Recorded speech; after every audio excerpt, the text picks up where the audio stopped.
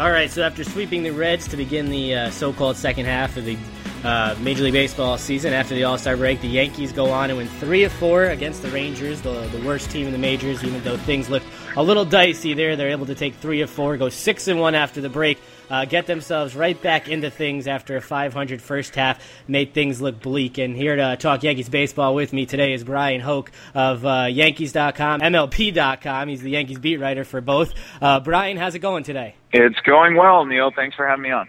Yeah, no problem. Thanks for giving me your time. And I know after a late game Wednesday night, you're looking for sort of a quick game on Thursday, and it was, a rather long game, 3-hour, 4-2 game, but the Yankees get the win in what might have been, I think, the most unusual, maybe odd week in recent memory for a Yankees homestand. Been a very strange series, yeah. At least for the Rangers series, starts with that night with 5 errors, and then you got a 14-inning game with a late rally there.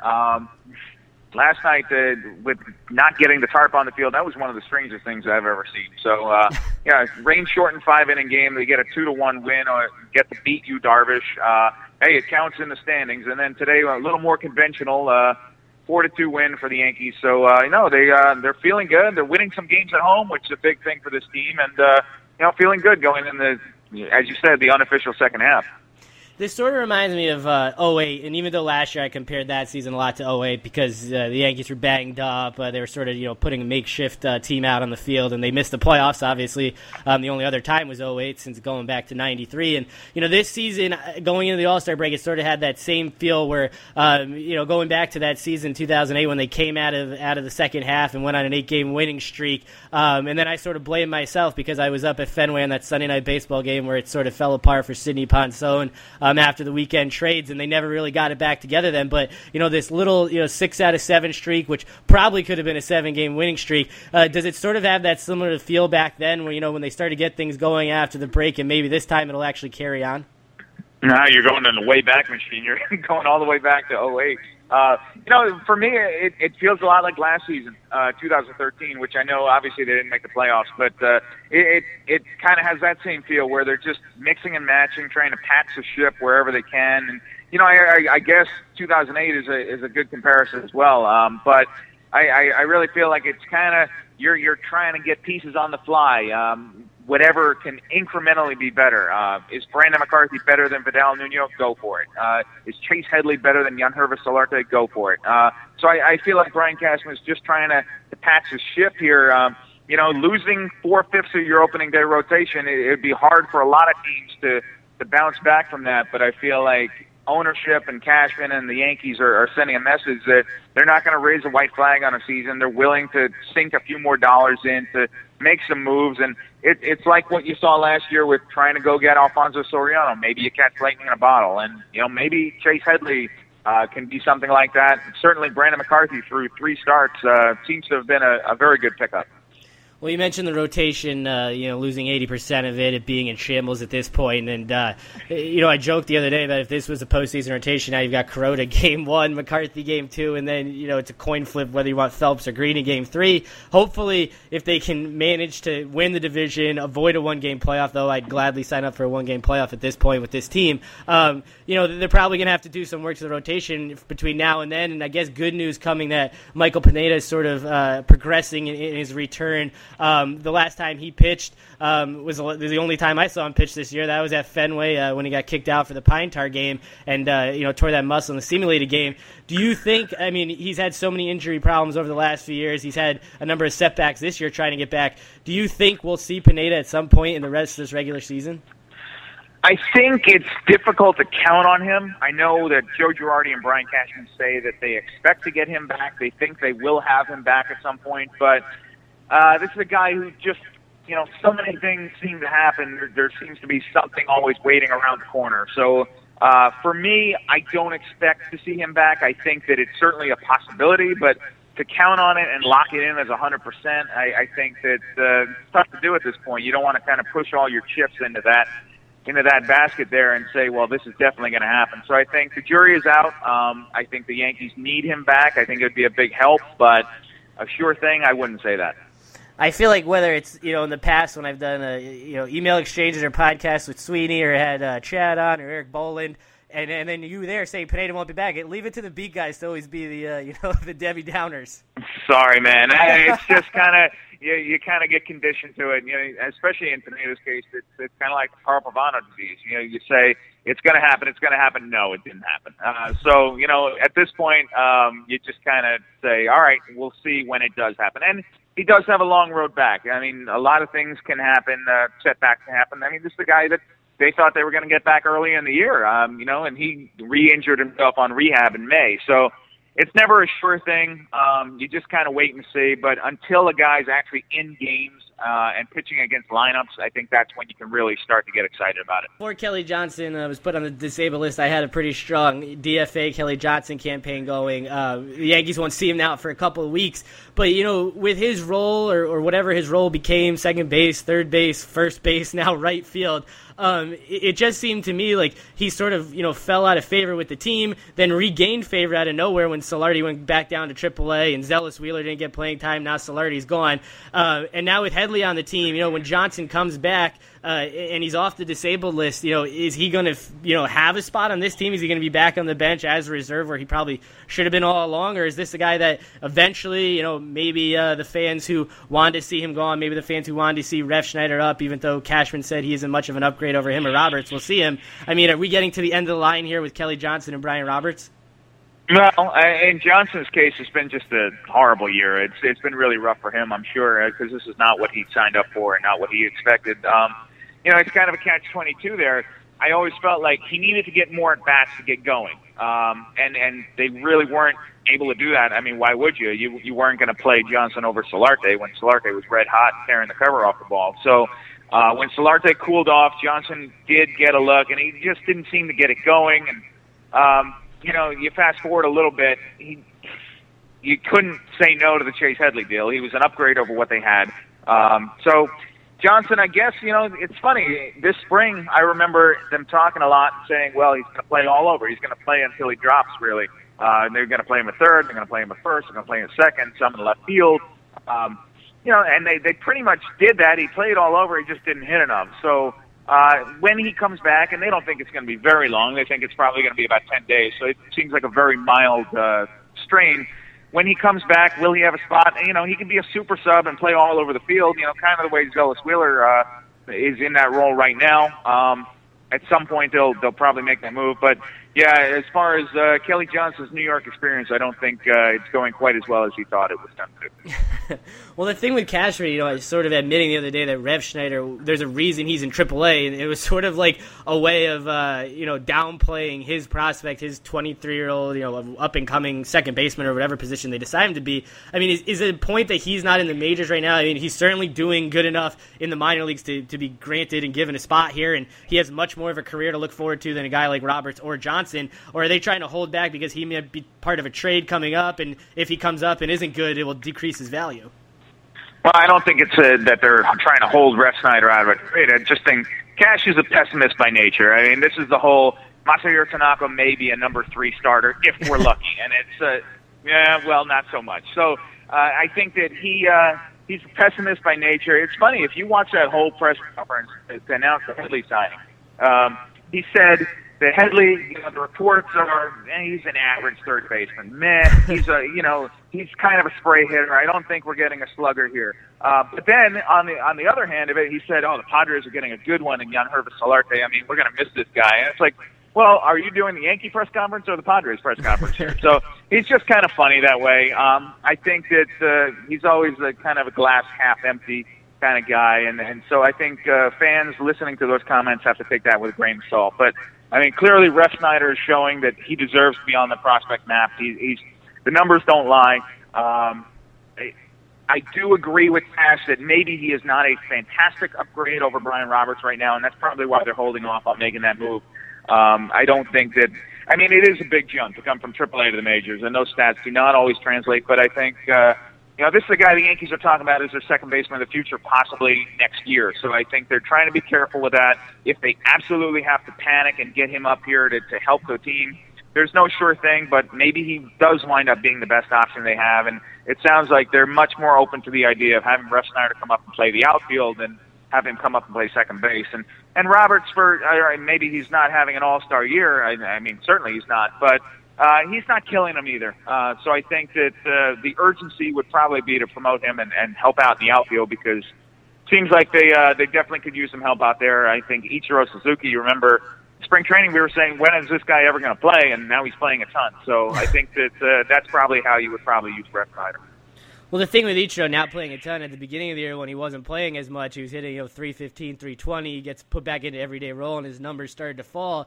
And with Soriano getting designated for assignment, I thought, obviously growing up, during this, the Jeter era, growing up with the late 90s, early 2000 Yankees, Soriano will always have a special place and memories for me, and maybe that's different than guys who have to cover the team objectively, but it just seemed to me like he was the wrong guy to let go. I mean, it's not like they owed him a ton of money, and he sort of, he didn't hit, so I guess that's the basic way to put it, but he also was, a 14-year guy playing every day, and now he's sort of became a platoon guy because Beltran couldn't throw anymore, couldn't play right field. So Beltran, his injury sort of screwed over Soriano at that point. And I think the same thing's happening to Ichiro now where, he's getting exposed and he's playing in a role he wasn't supposed to play in all along. Yeah, but you said it. He wasn't hitting. And it's a results business. It's, it's what have you done for me lately? So the Yankees kind of caught lightning in a bottle last year. He almost single-handedly put them in the postseason, just an insane hot streak. And that's the thing with Soriano, he could be ice cold for weeks and then just catch fire out of nowhere. But at some point, the Yankees just had to say, we can't wait anymore for it. So, no, they'll take the memories. And you know what? Part of it is Soriano also hasn't latched on anywhere else. So there were 29 other teams scouting him, taking a look at it. None of them have kind of rushed in to snap him up. So I think that speaks volumes about where he is right now in his career, and maybe he's done, and if he is, it's been a terrific career. Well, with McCarthy and now the Headley move, it seems like the Yankees, Headley, McCarthy, it seems like the stereotypical Yankees, trade deadline moves that seem to occur during the Cashman era, and it seems like whenever they make a move around this time, it's the moves like these that come out of nowhere. Like you go on Twitter and all of a sudden Chase Headley's traded the Yankees, or they got Brandon McCarthy for Vidal Nuno. Going back a few years when the Cliff Lee move, I remember going on Yankees.com that morning on my phone. I think it was a story that you wrote about how they were going to get him. Everyone was pumped, and going back to even a couple years ago when they were supposed to get Dempster. And it seems like it's always the moves that come out of nowhere are the ones that end up getting done, and it's the ones that have a lot of hype that don't get done. Do you think we'll be seeing any over the next week? That sort of come out of nowhere. And I know Ian Kennedy was a huge name on Thursday, but that seems like one of those Lee Dempster ones where it won't eventually happen. Yeah, and that Lee deal was so close. I mean, that was done. That was agreed upon. But, it's those stealth moves. I mean, I'll say one thing, and it makes our job very difficult, but there are very few leaks in that Yankee front office. I think Cashman has overhauled it that way.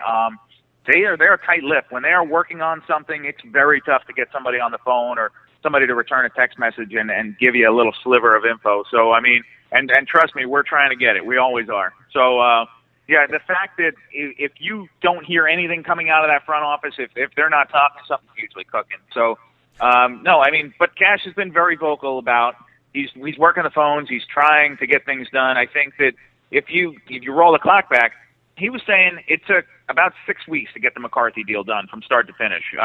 Took about 3 weeks to get the Headley deal done from start to finish. And the Yankees were ready to rock and roll on that. It was just getting San Diego to say, okay, we'll do it. So I think that things are cooking right now. There are balls in the air. Cash saying yesterday that he would go for a big bat over a big pitcher. I think that was a reversal of what he's been saying. So maybe they are feeling good about what they've got in McCarthy. You look at that rotation on paper and you say, I don't know, it could use something, but you also look at this offense, and before today, coming in today, they had scored the second to least runs in the American League, and the only team that had lower than them was the Houston Astros. So that's not where you want to be. That's not the Bronx Bombers. So clearly, they could use a little thunder in that lineup, and I think that that probably should be the focus going toward the deadline and even after it. Well, you said how that lead deal back then was done 4 years ago, and I think to this point that's the most devastating thing that didn't happen to the Yankees for me in recent years. And at this point, he's been mentioned as a guy who could be dealt, and obviously the Yankees are in the mix because they're always in the mix when some big name like that's involved, especially if it's Cliff Lee. And at this point, I almost don't want him because it will only bring back bad memories of what could have been in 2010 and 2011. But, if he's going to come to this team, if he's going to come to this rotation, they're probably going to end up having to eat a lot of money. And, is that something that they're willing to do, is put on more payroll at this point? Well, I think they're willing to put it on in the right situation, and I'm not convinced that Cliff Lee is the right situation. I think that the fact that the Phillies seem so open to the idea of moving him, that says a lot. I think that, but even so, I think Philadelphia still thinks they're going to get a good haul for him. So, I think the Yankees would take Cliff Lee. I mean, I think he could help, but how much at this point in his career? He's not the pitcher they were trying to get 4 years ago. So I think he might be an upgrade, but I also don't think – I think more right now it's a little more sizzle than anything else. It's the name that you're going for. And this is a guy who spent a lot of time on the DL this year. He didn't really pitch that well his first start coming back from it. So I think that it's something that if the Yankees had wanted to get the Cliff Lee deal done, it probably could have gotten done already. I think they may be holding out to see what else is out there. But situations can change very quickly. If tomorrow one of their pitchers could go down, you never know what's going to happen, and all of a sudden the landscape changes a little bit. Well, one of the biggest things that'll need to happen is have Mark Teixeira come back and be healthy, which is something that seems pretty unrealistic at this point because he's been, in and out of the lineup all season with a variation of injuries, whether it's a lat or a rib cage or his wrist problems. And now I guess the news is supposed to come on Friday whether he'll have to go on this disabled list or not. And I guess at this point, this is what's the rest of Mark Teixeira's time on the Yankees is going to be like because that's what it's been the last few years. But, I mean, what can they get left of him, out of this season? Is this going to be constantly a 50-50 coin flip? He's going to be in the lineup on a given night? Yeah, you'd like to think it wouldn't be, but at some point here, past history suggests that he's on this trajectory. I mean, there's a guy who pretty openly said he is on the downside of his career, and hey, man, it stinks getting old. I know that 34 is not old in real people numbers, but if for a baseball player, that means you're on the back nine here. So, I mean. Look, he's produced when he's on the field. He's hit for power. He's leading the team in home runs. He's played a good first base. Early in the season, he was actually pretty shaky at first base, which surprised me, but he straightened that out. If he can be on the field, he can help the Yankees. But maybe you're just going to have to deal with the idea that he is going to play 100 to 120 games a year instead of 160. Maybe you should set the bar there. And I think that, look, the money's already spent. It's a sunk cost. Texas is going to get his checks no matter what. So I think that if the Yankees can get 100 to 120 games of Mark Teixeira, they should be pretty happy with that. Well, before the season started, I optimistically thought the Yankees would be in the mix for the division. I didn't think the division would be as bad as it is now, but I didn't think the Red Sox, if you look at what happened in 2011 with them and then what happened in 2012, really, and then what's happening this year. Last year was sort of, them hitting a 16-team NFL parlay for the way their season went. And the Blue Jays have stumbled in and out. The Orioles, I guess, are the best overall team right now. They're certainly in first place, and the Rays are trying to get hot. But, when you look at this Yankees team, I've been so up, so down on them this season, pretty down on them going to the All-Star break after what happened with the rainout and the 500 record. Now they win 6 out of 7 games, and I'm talking myself into them going on a summer run. But, are they capable of doing that, or is this just a team that beat up on a banged-up Reds team and a terrible Rangers team? Well, they are that team, but I think they're definitely capable of doing that. I think that they're very fortunate to be where they are in the East, that nobody's run away with it and that it hasn't lived up to expectations. But that's to the Yankees' benefit. It almost gives them a free pass for the first half because nobody else was able to put together a terrific first half either. So now you're down to a 2-month season here. And, that second wild card plays big too. I think that no matter what happens here the rest of the way, unless they tank, you're going to have meaningful September games. And I think that's really all you can ask for. The house is going to get packed anyway for that Derek Jeter guy who I think you've heard is retiring at the end of the year. So they were going to have good crowds regardless. But I think that the fact that the first half played out the way it does means that the Yankees are going to be within striking distance for a playoff spot. And that should make for a fun September. That was some good optimism from you there. That got me feeling better. I think that, obviously I would never want them to play in a one-game playoff because I don't know how I would physically and mentally and emotionally deal with that. But let's hope this thing gets to the division, and let's hope they get into the ALDS for the free pass. But, Brian, thanks again for your time today, and, we'll have to talk again before the season ends and down the stretch, and hopefully they're still alive, like you said, in September. Absolutely. We can talk then.